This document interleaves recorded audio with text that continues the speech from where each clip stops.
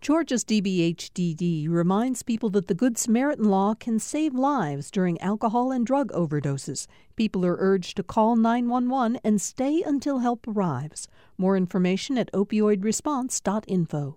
Thanks for listening to the Political Rewind podcast. Be sure to like and follow us and rate us on Apple, Spotify, or wherever you get your podcasts.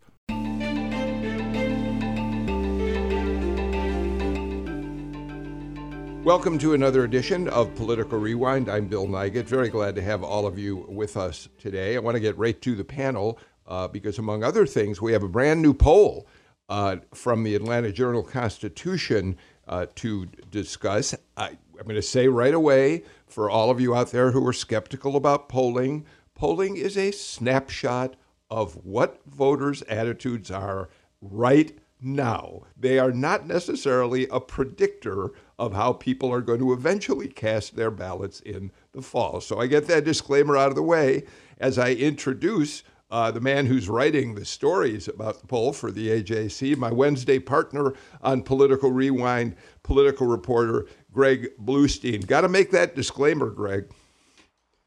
Yeah, you do. It's a snapshot. It's a really vivid one. It might be the best snapshot we've had so far of the race, but it is just that. We're still more than 3 months out. A lot can change, but it does give us an idea of where the electorate is leaning. And I'll say this too: it echoes other polls that we've seen. There's been a few outliers, but this echoes other polls we've seen, both internal and the public polls we've seen that showed the similar dynamic playing out in the states.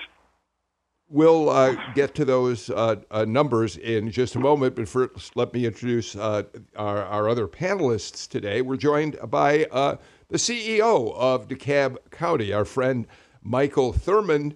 And as we introduce you, Mike, I suppose we now have to say we're very fortunate we're able to get you to continue doing the show. The Georgia chapter of the American Society of Public Administrators just recognized you as the Public Administrator of the Year. And the quote that they gave in making this award to you says, CEO Thurmond's leadership during the pandemic and stewardship of DeKalb County resources is beyond reproach. Congratulations, Mike. It's not easy these days to be the leader of any local government, county government, state government for that matter. So to be recognized for doing a pretty good job, we congratulate you. Well, thanks, Bill, and first thanks to ASPA for the honor, but all credit go to the 6,000 men and women I go to work with every day in DeKalb County. We have some of the most dedicated, hardworking employees who support myself and our Board of Commissioners. Sam Olens, who joins us today, knows how difficult and challenging it can be to run a county as the former chair of the Cobb County Commission. Of course, Sam Olens went on to become the Attorney General for the state of Georgia, and now he is a partner at Detton's, the world's largest law firm. Hi, Sam. Hey, good morning, Bill, and much congrats to Mike. He does a fantastic job for DeKalb County. It's always nice to hear a Republican giving praise to a Democrat. That's why I like the two of you on the show, because you're able to talk so amicably to one another. Let's get right to the poll, Greg. And if you don't mind, I'd like to start with a broad overview of what the respondents told the pollsters. This was conducted by the University of Georgia, and they talked to 902, I think the screen was likely voters. And to me, one of the most important findings was more than 3/4 of the people polled are concerned the country is headed in the wrong direction. That mirrors a lot of polling across the country and national polling. But now we see that right here in Georgia, there's that dismal, pessimistic view of where we're headed. Yeah, and that view, that pessimism was deeply rooted that no matter the race, the ideology, the financial standing, the educational background, it pervaded every block of voters that we polled in this UGA AJC poll. The top lines were interesting. They, as we said earlier, they echo other polls that show a split civic dynamic emerging. Governor Kemp was about 5 points ahead of Stacey Abrams, 48-43, with 7% of likely voters who haven't made up their minds. And a very small margin, less than 1%, were backing either the Libertarian or an independent candidate. The Senate race was closer. Senator Warnock, the Democrat, had a 46-43 lead over Herschel Walker. It was actually 3.6%, so it's just above the 3.3% margin of error. That's why we say it's a very slight lead. 8% of voters say they're undecided about the race, and 3% say they'll support the Libertarian Chase Oliver. That's a higher number than we've seen in other polls. And I think one of the biggest indications we've seen is that President Biden's approval rating is underwater. 60% of voters disapprove of his performance, about 36 approve. So the Democrats have to far outperform, in a sense, Joe Biden's lagging performance ratings. And this, again, is a state he won less than 2 years ago, so things have gone south for him very quickly in Georgia. So thanks for giving us those numbers. We're going to dig a little deeper into those horse races in just a minute. But I want to go back, Sam Olens and Mike Thurmond, to this pessimistic view that Georgians have of the direction we're headed. Sam, I certainly can't recall a time in my life when, in this case, Georgians, but Americans more broadly, have felt this negatively about the direction of our country, Sam. Well, I mean, look, as we've known for decades, the number one issue was always the economy. And inflation has a huge effect on everyday people. The closest grocery store to me is Walmart. And about 2 weeks ago, I was going through the store to buy some goods, and this woman was just shaking her head. And I said, "What's up?" And she said, "Every week I come here, every week it costs more, and I need to make decisions about what I can afford." And I think politicians talk about a whole lot of issues, but their ability to do everyday basic things is most important to them, and there's nothing positive occurring at this time. Mike? Of course, I agree with Sam, and, there's always a partisan divide, whereas depending on which party holds the White House, if it's Republican, Democrats seem to be more pessimistic, and, the corollary is true when Democrats are in the White House. But what you're really seeing is what Bluestein but what his poll by the AJC and UGA showed is that Democrats have soured on the Democratic leadership in the White House. And so that's why the numbers are so high in terms of right track, wrong track. You expect Republican-leaning individuals to feel more pessimistic, but inflation is no respecter of political affiliation. The edge calls more for Republicans and Democrats, and consequently they both are feeling less optimistic about the future. So, Greg, here the question becomes, to what extent, I think we know that the president's approval rating, as low as it is in Georgia, is going to have an influence on how Georgia voters view the races for U.S. Senate, for governor, and other races on the ballot, which we'll get to on today's show as well. I'm not quite sure we know to the extent that the notion about the country headed in the wrong direction has an impact on how people choose their the people they want to see in office. We don't, and generally, we other polls have also shown pessimism even when the party in power stays in power. And some of these voters might be feeling pessimistic, about issues that are happening in Georgia, or they might be upset with the Supreme Court rulings, or other issues that have less to do with Joe Biden or the White House. So that's one reason it's hard to extrapolate too much from that. But what we do know is that Joe Biden's approval ratings themselves are low, and we know a significant number of independents and Democrats, and particularly Black Democrats, are upset with the way that he's performing in the White House. So that is a very big cause for concern for Democrats moving forward. By the way, while we were talking, I said that I can't recall seeing right track, wrong track numbers quite like this before, but I had a chance to just very quickly do a search. And it turns out we have seen numbers like this quite frequently. Let me give them to you. In 1980, the year, of course, that Ronald Reagan beat Jimmy Carter, who was running for a second term, wrong track was 79%, just about what it is right now.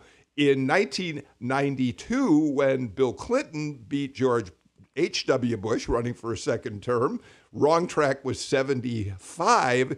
And in 2008, when Barack Obama won the White House in an open election, the wrong track was 76%. Of course, that was coming out of the Iraqi war, our campaign in Afghanistan. So, Greg, I correct myself. We have seen these wrong track numbers in the past, and they have had a more apparent influence on at least presidential candidates in presidential years.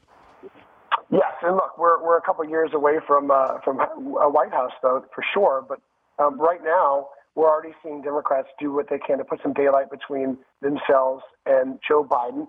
Senator Warnock is talking about a maverick streak. He's talking about issues where he's not aligned with the White House and talking about focusing on Georgia. And Stacey Abrams, she's running a state race, so she's talking about state-related issues mostly. But look, Republicans, as we've seen already, and we'll see plenty between now and November, are going to do everything they can to tie those Democrats and others on the ballot to Joe Biden. Mike? Well, one thing I want to fly up on Bluestein. One thing about polling, and Bill, you were so right, it is a point in time. But let me tell you what the most challenging part of any poll is to predict turnout, actually who is actually going to go and actually vote. And if you think about the numbers as they are today, but think about the candidate and which candidate has the most successful track record of turning out voters currently on the ballot right now, and that candidate, of course, is Stacey Abrams. So what the poll can't predict is who will actually cast the ballot. And that predictive model ultimately decides who will win and who will lose. Mike, I want to ask you one last question, since you are the one person on this panel today who actually presides over a local government. How is the negative view of our future or the track we're on, how do you see it in the everyday life of the people you interact with in DeKalb County? Extremely challenging. One employee stopped me in the lobby and talking about the sharp increase in prices at the grocery store and gas and so forth. And she was telling me how she and her daughter, how they've decided to become vegetarian because they just can't afford to buy meat and chicken. And it's real. And one of the things I would suggest that oftentimes, all the time, leadership is forward, not doing times of when the sun is shining and the skies are blue. Leadership is forward during times of controversy and challenge. And oftentimes politicians like myself, we like to operate with the wind at our backs. This is a moment in the history of our nation where politicians need to turn into the wind and confront it. I'm a little frustrated a little bit, the group that came up with transitory inflation, now we're going to argue over the definition of a recession. Doesn't matter. If you're a working person and you can't afford the gas or the food or the clothes to send your child back to school in a couple of weeks, you don't care what the technical definition of recession may or may not be. And I'm convinced that our leadership in this nation on both aisles have to acknowledge and address the issues being faced by average citizens. That's the pessimism. It's not that these things are happening. It's just that we don't feel as if anyone is really in a position who cares or has an idea about how to extract us from it. Well, actually, that statement leads us into talking a little bit, Sam Olens, about one of the findings in this poll, which is that Brian Kemp is at 48%, whereas Stacey Abrams is at 43%. Now, you said that was the least surprising thing that you've seen this morning, because, in fact, we've seen numbers like that in other polling as well.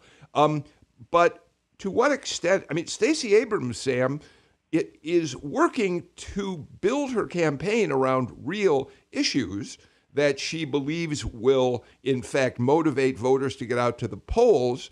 And yet, it doesn't seem to have, so far, registered in too big a way with voters, Sam. Yawn. The voters are not interested in the issues she's raising. The voters are interested in the grocery store, just as Mike and I said previously. It's not to say that she doesn't have the right to make all these proposals, but I think Brian Kemp is right that that's energy wasted. People want to know about the future with regard to their ability to pay their bills. I think one of the Republican talking points was he doesn't need to present a whole bunch of policies. He can talk about what he's done the last X number of years. And I frankly think that's correct. I think the other point is, let's face it, as good as Stacey is in getting people energized, she's swimming uphill due to the president and that lack of emotion with the president. Greg, jump in. Yeah, it's really interesting what Sam just said, because we are hearing some different policy statements from Stacey Abrams. Just this morning, she came out with a plan to boost affordable housing in Georgia and go after predatory landlords. This is an issue that we at the AJC have been writing a lot about, and that that CEO Thurman deals with every single day. But it's not something that we see, reflecting in the polls. It's not something that, it's not up there with the economy or with guns or with social issues like the abortion issue. So she's kind of framing her campaign around issues that are so important to so many voters, but she'll get criticism because she's not out there today talking about inflation. She's not out there talking today, at least today, about high energy prices, while she's talking about affordable housing and these other policies. Okay, but then, Greg, let me look at it. I'm not sure that there isn't a contradiction here. On one hand, the president's approval rating is based to some extent on voters being dissatisfied about inflation. They take it out on the president. Brian Kemp, as governor of the state, isn't being punished because of inflation, because people see it as something that's a national issue. But now you're also saying that Stacey Abrams ought to figure out a way to do more to address the cost of goods and services, or else she's not going to have much success moving forward, Greg. It feels like a strange contradiction. It is tough, right? Governor Kemp can talk about low unemployment rates, but can rail against the White House for high inflation. At the same time, he can link everything that she does and she's proposing to Joe Biden, and she can make the case that the state government has very little to do with inflation and national and international economic trends. So it's real tough. But in general, when we've talked to her about her plans to curb inflation and do what she can in terms of the economic trends, she's talking about $1 billion tax refund to help Georgians, plot out and plan out how they're spending their money, and suspending the gas tax, the state sales tax on gas for the rest of the year. Issues like that, which will have an impact on folks' wallets. But there's only so much that a state governor can do about long-term economic trends. Well, and I've read and seen information from the Abrams campaign. We all know something. Don't underestimate Brian Kemp. He's an excellent tactician in terms of politics. So you have to give him credit. Look at the race that he ran against Purdue and just basically eviscerated him. But at the same time, I just think it's important. Right now, the difference, I think, between Abrams and Kemp is not so much his policies, is the fact that he took on Trump. And Trump was a gift from the gods for Brian Kemp because it moderated him in the eyes of some voters. But what you said is early, and at the end of the day, it's going to be about turnout. And, voter emotion and motivation can turn. And one of the things the polls showed to me is the races are still toss-up. Even with Herschel Walker, and I think Warnock is showing that he can appeal beyond the Democratic base. But what shocked me about the poll is that Herschel Walker is still at 43%, with all the stuff that's being exposed in the media about him. That's the most surprising number that I saw. Greg, I don't know how you feel about it, but that's what surprised me most. He's still right in this race, right? All the controversies, all the issues he's faced, all the scandals, all the negative coverage. He's still at 43% with room to grow, right? There's still a significant number of voters, 7 or 8%, who are undecided. And if you look closer at the crosstabs, there's also some positive news for him because of the split tickets we're talking about. 4% of Kent voters are backing Senator Warnock. Another 4% are backing the Libertarian candidate, and another percentage, 7 or 8%, are undecided. So that shows that there's a number of Republicans out there who could still be persuadable, who could still, especially those who are leaning towards the Libertarian candidate, who Herschel Walker can still win back. He has to run a very strong campaign between now and November to do so, but he's got an avenue to surpass Senator Warnock right now. Sam, it's Herschel. Yeah, go ahead. You please go ahead, Sam. No problem. So just as a lot of Republicans would still support Donald Trump again, if and when he runs for president, it's frankly no surprise to me that the Warnock race is so close. I mean, those folks are going to vote for him no matter what he says. The race that I thought was interesting was Secretary of State, where there's a 14% spread between the incumbent Brad Raffensperger and the Democrat Bee Nguyen. Clearly, Brad's getting a lot of D votes from people who appreciate the fact that he did the right thing when it came to Donald Trump and his minions. Well, let me just say this. I'm from Athens. I grew up cheering for Herschel Walker. He's one of the greatest college football players ever. But from so far, he's one horrible candidate for the U.S. Senate. So maybe that'll change, but wow. All right. We got a lot to unpack based on things that were just said. So let me go to one of those things.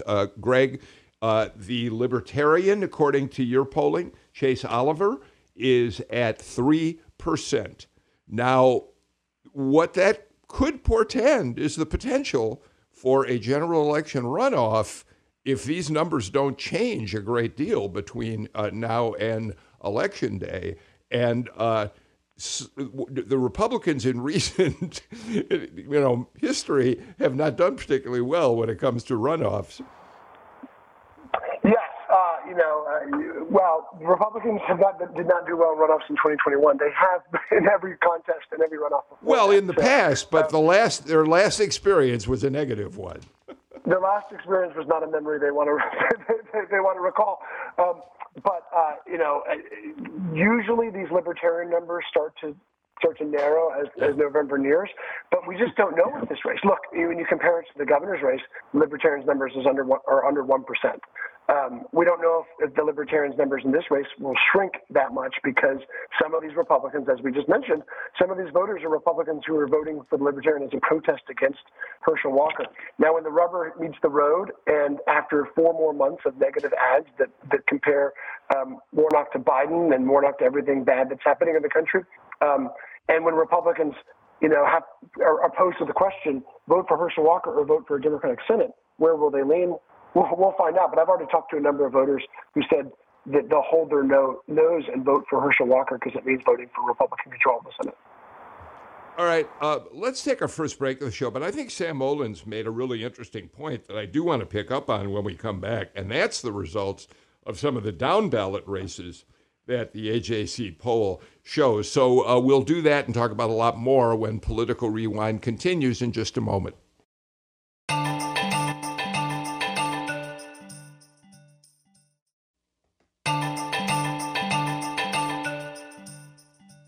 Former Georgia Attorney General Sam Olens, DeKalb County CEO Michael Thurmond, and AJC political reporter Greg Bluestein on today's show. Greg, Sam Olens has already pointed out that in the Secretary of State's race, which you polled, Raffensperger has a commanding lead over Democrat Bee Nguyen, and Sam already pointed out that he assumes that we've got Democrats who are willing to vote for Raffensperger because they want to reward him for standing against Trump, but also perhaps because they think he's shown integrity in how he'll perform the duties of the office. That's a hard one for B. Wynn to counter.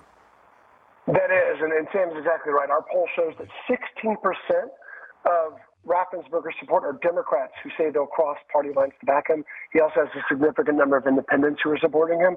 And this is sort of a nightmare scenario for Democrats, who it was safe to assume for a lot of people, including me, that the Congressman Jody Heiss or another Trump-backed candidate last year would defeat Brad Raffensperger. I mean, there are some who thought Brad Raffensperger wouldn't even qualify to run. His fortunes look so dim in the Republican Party. Not only did it beat Jody Heiss and another challenger in the primary, but now he has a commanding lead. And Bean Wynn's counter argument is that Brad Raffensperger is no friend to the Democrats either. But so many Democrats, so many voters in Georgia writ large know him as the guy who stood up against Donald Trump, heard his conversation on that infamous phone call, saw him testify before the January 6th committee about that phone call. All these things, they're seeping into the electorate, and it's really hard for Democrats to counter that. Sam, you're welcome to comment on that if you want, but I'd also like to throw in the polling numbers for the lieutenant governor's race, which also shows the Republican Burt Jones in the lead over Charlie Bailey. It's a much closer contest. It's 41-36, but Libertarian candidate Ryan Graham gets 7% of the vote, according to the AJC poll. And it's a little more, I don't know quite how to calculate the support for Burt Jones. If on one hand, people are picking Brad Raffensperger because he held the line against Donald Trump, Burt Jones was one of the cheerleaders for the fake election, for the stolen election strategy here in Georgia, Sam. Well, I mean, look, the pro-Trumpers are going to vote for Brad over B, as much as they disagreed with Brad. With regard to the lieutenant governor election, the only thing we've really heard out of Charlie is Bert's a bad guy and Stacey supports me. And candidly, that's a tough situation because in a statewide election, he can't raise money to get out a message. Charlie can't raise money to get out a message. So I think that's going to be a straight party vote. So I think you're going to continue to see the LG polling go exactly as the Kemp-Abrams voting goes. Mike, now the AJC has not released their findings on the Attorney General's race, Chris Carr versus Jen Jordan. I suspect that's coming and will be part of a larger story. But just to see the Lieutenant Governor and the Secretary of State polling numbers, this is not a particularly good news poll for Democrats who are hoping they really may have an opportunity to pick up for the first time in many years state constitutional offices. Well, it's early, and, the polling looks like the electorate that generally votes in a state race. But it's early. One of the things clearly all Democrats recognize is that Donald Trump is an albatross around the neck of Republicans. It's showing up positively and negatively. The Republicans who push back against the attempt to overthrow an American election are benefiting from it. You see it in the Secretary of State's race, as Greg pointed out. You see it to some extent in the governor's race. But at the same time, one thing we can all hope for, if you're a Democrat, is that Trump will decide to come and campaign for Herschel and the rest of the Republican ticket between there and November. I know that they're all sitting there pining away just hoping that the former president will show up. I doubt that. But I think Democrats are more energized than the pollsters are actually showing. There's hidden energy inside the Democratic electorate that's going to net a much larger turnout than is being at least expected at this point in time. Greg, I want to give you a chance before we move on to give us your just general thoughts about what the numbers that you've released today tell you about the state of this race, whether it's the top contests on the ballot for Senate and governor, whether it's those down ballot races. What do you conclude, again, looking at this snapshot of a moment in the election? Yeah, we're starting to see the contours of a very close race shaping out. And not just this poll, but other public polls and internal data we've seen show that Governor Kemp has a small but steady lead, 4, 5, 6 points in most of these polls, and that Senator Warnock has a small but steady lead. So there's a real chance of a split ticket here. Who knows how things will pan out as these races tend to tighten. And who knows what external factors like the economy.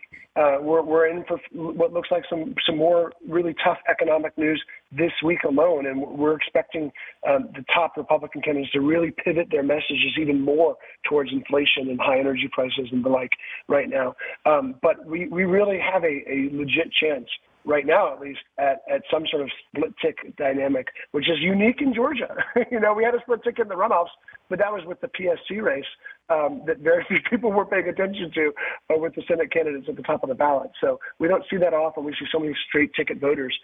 We might be seeing the start of a new dynamic here. Sam Olens, you have certainly made it clear that you have many issues with the Trump Republican Party, but you are still, I think, identified as a Republican, and I think you support Brian Kemp.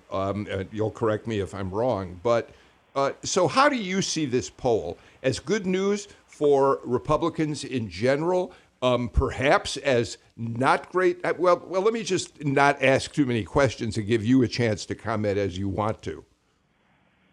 So I don't have a party. I'm partyless. Not sure that's a word. Greg can correct me. I'm conservative. But since Trump is the party, I don't have a party.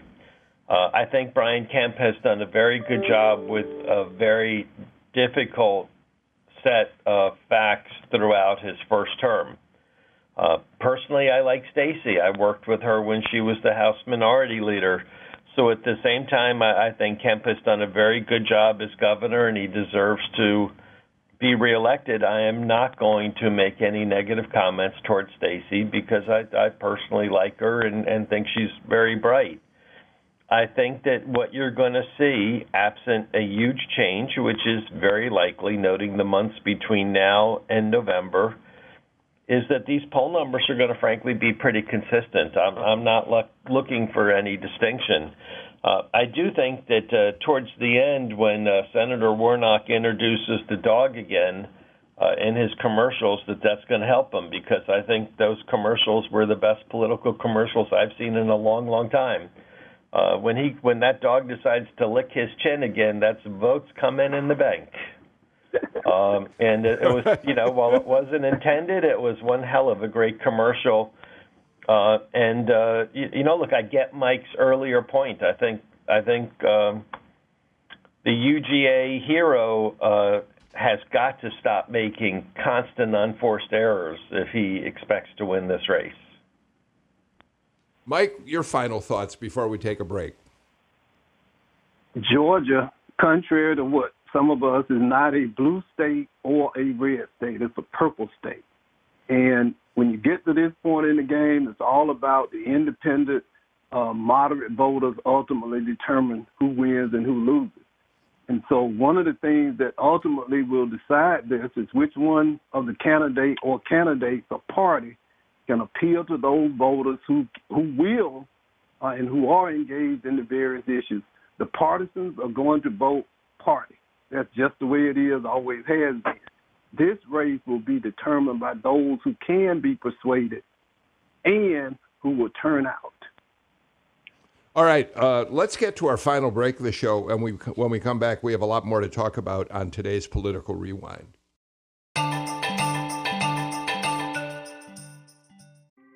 Thanks for listening to Political Rewind. If you like this show, you'll also like Georgia Today. It's a daily podcast from GPB News, bringing you compelling stories and in-depth reporting that you won't hear anywhere else. Join me, Peter Biello, for this quick and convenient way to get the best of GPB News' extensive coverage of the topics that matter to you, delivered directly to your device every weekday afternoon.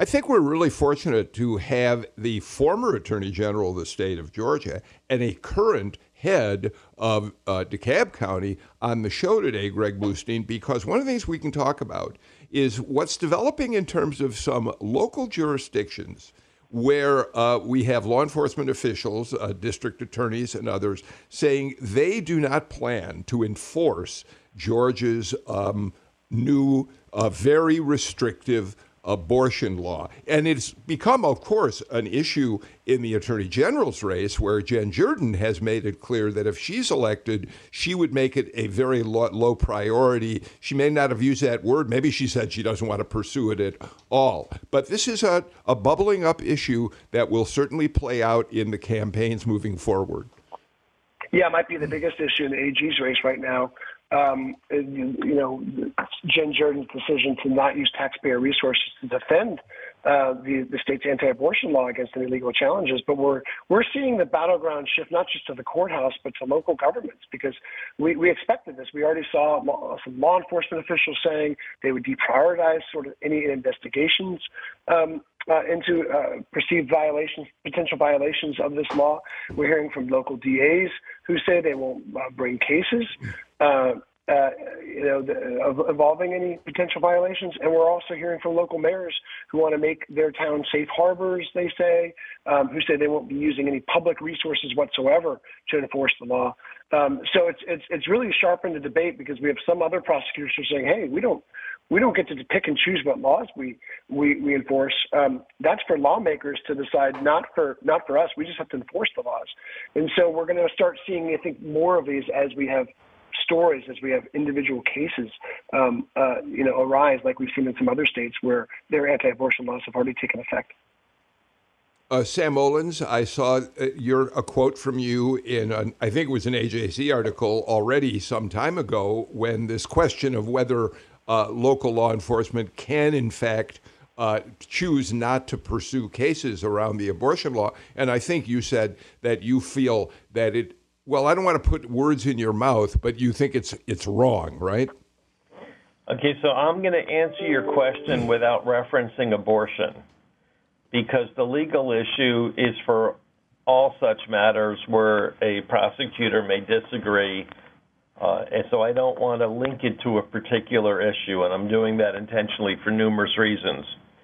When Mike Bowers was AG, he took a case to the Supreme Court involving sodomy.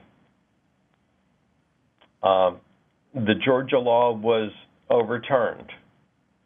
He made it abundantly clear, whether he agreed with the law or not, it was his job to defend it. When Thurber Baker was Attorney General, and I'm sure Mike remembers this, there was an issue involving a teenager who was imprisoned. And I'm intentionally not mentioning the teenager's name. And he took a lot of grief from the religious community, and his comment was, I'm defending the law. When I was Attorney General, I similarly defended numerous laws I did not personally agree with, but it was my job to defend those laws based on the oath of office when I was elected. I think it is very unfortunate when an attorney general or candidate for attorney general chooses to pick and choose which state laws to defend and which not to. I think it's inconsistent with the oath, and it's a bad practice.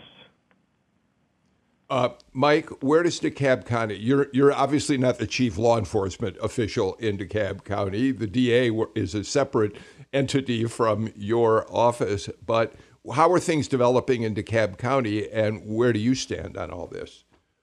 Our DA, Ms. Sherry Boston, who is a person that I respect and admire tremendously, is taking the position that she will not expend any county resources to prosecute anyone who seeks to exercise the right to make a choice about their lives on abortion. And I respect her, and I respect her decision. But let me say this. So if the Supreme Court removes the federal constitutional right to make that choice, then the the Supreme Court then decide that it's only a state level issue? What I thought was that they removed the federal protection. So at that point, then, if it's now becomes an issue at the state, why shouldn't it also be an issue at the local level? Isn't that basically what they decided, that these now become local issues? And the state is not necessarily the most local forum in which these issues can be debated or decided, to be quite honest with you. And oftentimes challenges to state laws begin at the local level. So I would suspect that this is what Justice Thomas and those who voted in the majority understood, expected, and I think no one should be surprised about that now the focus is shifted to state and local government. All right. So, Mike, let me add a layer to this. I believe your next county commission meeting is on August 2nd. I think Commissioner Ted Terry has already made it clear he intends to introduce a measure that would decriminalize abortion providers, the handling of abortions, the performing of abortions in DeKalb County. Your thoughts on his moving forward with that, and what are you hearing from other commissioners about it?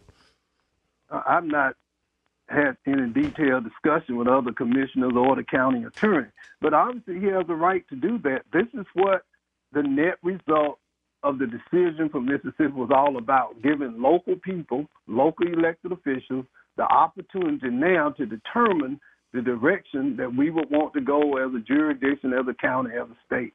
And this is going to play out over the next several years, if not decades, as we sort through these very complex, almost unsolvable issues. And this is the reality. And you can't have it both ways. If there's no constitutional protection, then that means that it's up to local leaders at the local and state level to make these type of decisions. Greg? Yeah, I think the CEO is exactly right. I mean, this is going to be years of legal battles, not just over the anti-abortion restrictions, but about the personhood provisions in the law as well. That there's so many gray areas and questions that this Supreme Court decision generated from this. But I think the battleground is shifting in a major way. Again, not just at the courthouse, but to local governments, and we're going to start seeing more of this. The question is, will we see doctors continue to provide abortions?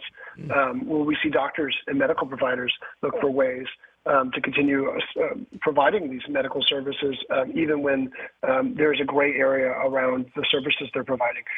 We'll start seeing some of those stories that we're seeing in some other states. We might start seeing some examples in Georgia that will really generate even more attention and even more legal action, I think.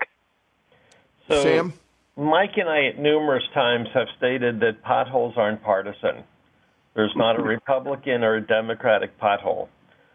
Local governments are acting more partisan at their peril. While there are clearly outstanding issues as to whether the state constitution and the alleged hide-in right of privacy affect the Supreme Court decision, I don't believe, and there's also questions about personhood, as Greg just stated. I do not think there is a role for local government to be passing ordinance with regard to that state law. I think if the commission passes such an ordinance, it will immediately be challenged. I do agree we're going to be in litigation for years, making numerous lawyers wealthy. But I think for those individuals who disagree with the Supreme Court decision, I think the lawsuit filed yesterday by the ACLU is the appropriate vehicle. Sam, I'm glad you mentioned that, because not being a lawyer, I could use some clarification from both you and Mike Thurmond on this. So yes, yesterday, ACLU, Sister Song, other organizations that are pro-choice filed a lawsuit in which they say that Georgia's privacy statute or constitutional provision is much stronger than that in the U.S. Constitution, and that this new abortion law could be a violation of the privacy statute, among other reasons, because it could make available medical records that are private and do not deserve to be shared publicly. So, Sam, I understand why that lawsuit seems to you to be a legitimate way to proceed.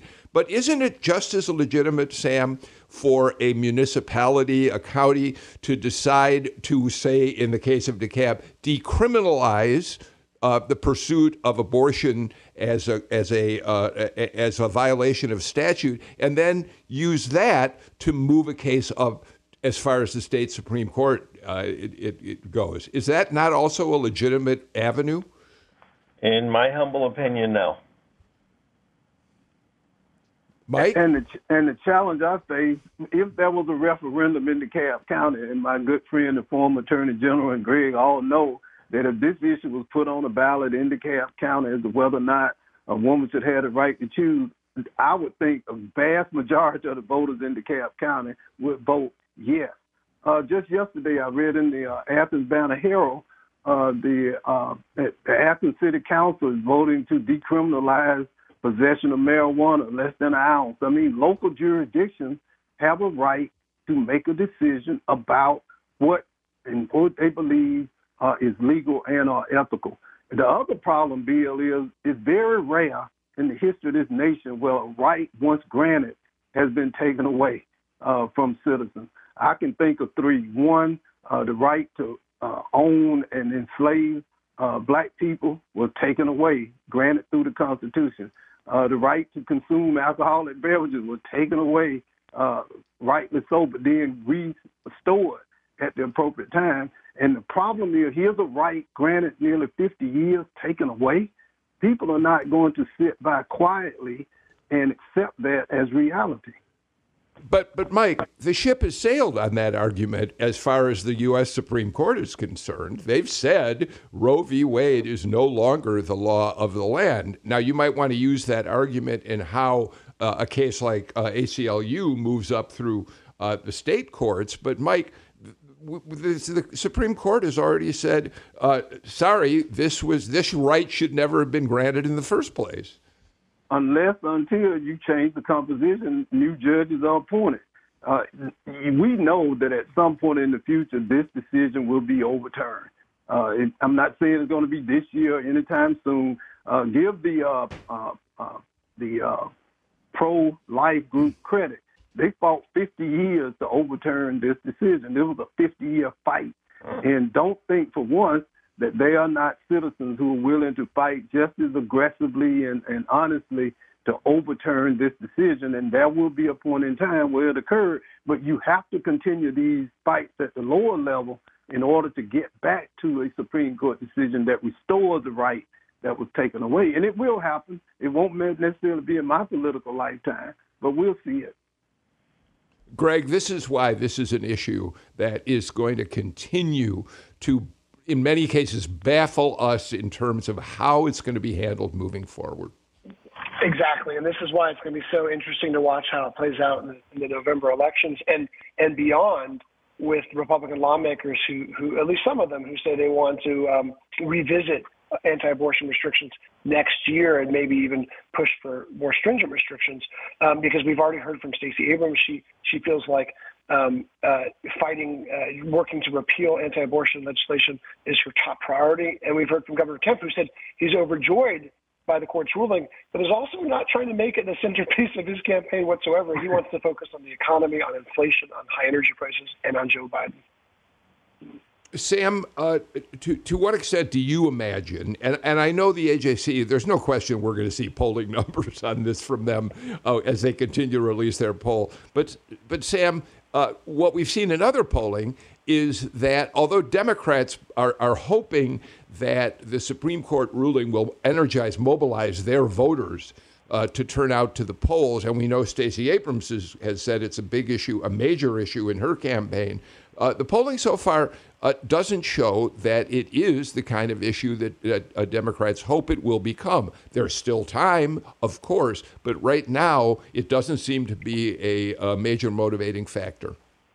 And I don't think it will be. I think, as Mike and I stated at the very beginning of the show, the economy is number one, number two, and number three.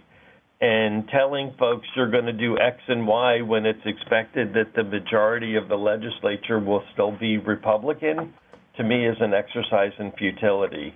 We all want a better Georgia. We all want a more united Georgia.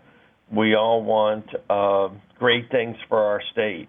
I just wish that we were getting there faster. Mike Thurman, let me give you a last word on this before we have to say goodbye for today. It's unfortunate, but this is who we are. It's been extremely politicized. I think the big loser in this is the apparent, or at least the perceived reality, that the court may just be another political institution, that the Supreme Court has been forever tarnished as being all about politics and the next election. And historically, it's set in a place that I grew up believing beyond the politics and the back and forth, and that may have been the great loser in all of it. Well, that probably started in 2000 when it was the United States Supreme Court that decided that George W. Bush was going to be the next president of the United States, not Al Gore. But you're certainly right. It's become more and more politicized, or at least the view of the court has been more and more considered political in the years since. We're completely out of time for today's show. I have to say, I always appreciate it when we have Sam Olens and Michael Thurman on, because they are two people who have worked hard in politics, in public policy throughout their careers, and can talk about it with such an amicable approach to the whole thing. And Greg Bluestein, we're delighted always to have you with us as well. We're out of time for today. It's a newsletter day here at Political Rewind. If you're not a subscriber, we'd love to have you join us. It'll be delivered to your inbox every Wednesday afternoon. Just go to gpb.org/newsletters and you'll find us there. That's it. We're out of time. We'll be back again with a brand new show tomorrow. In the meantime, I'm Bill Nigut. Please take care and stay healthy. Bye, everybody.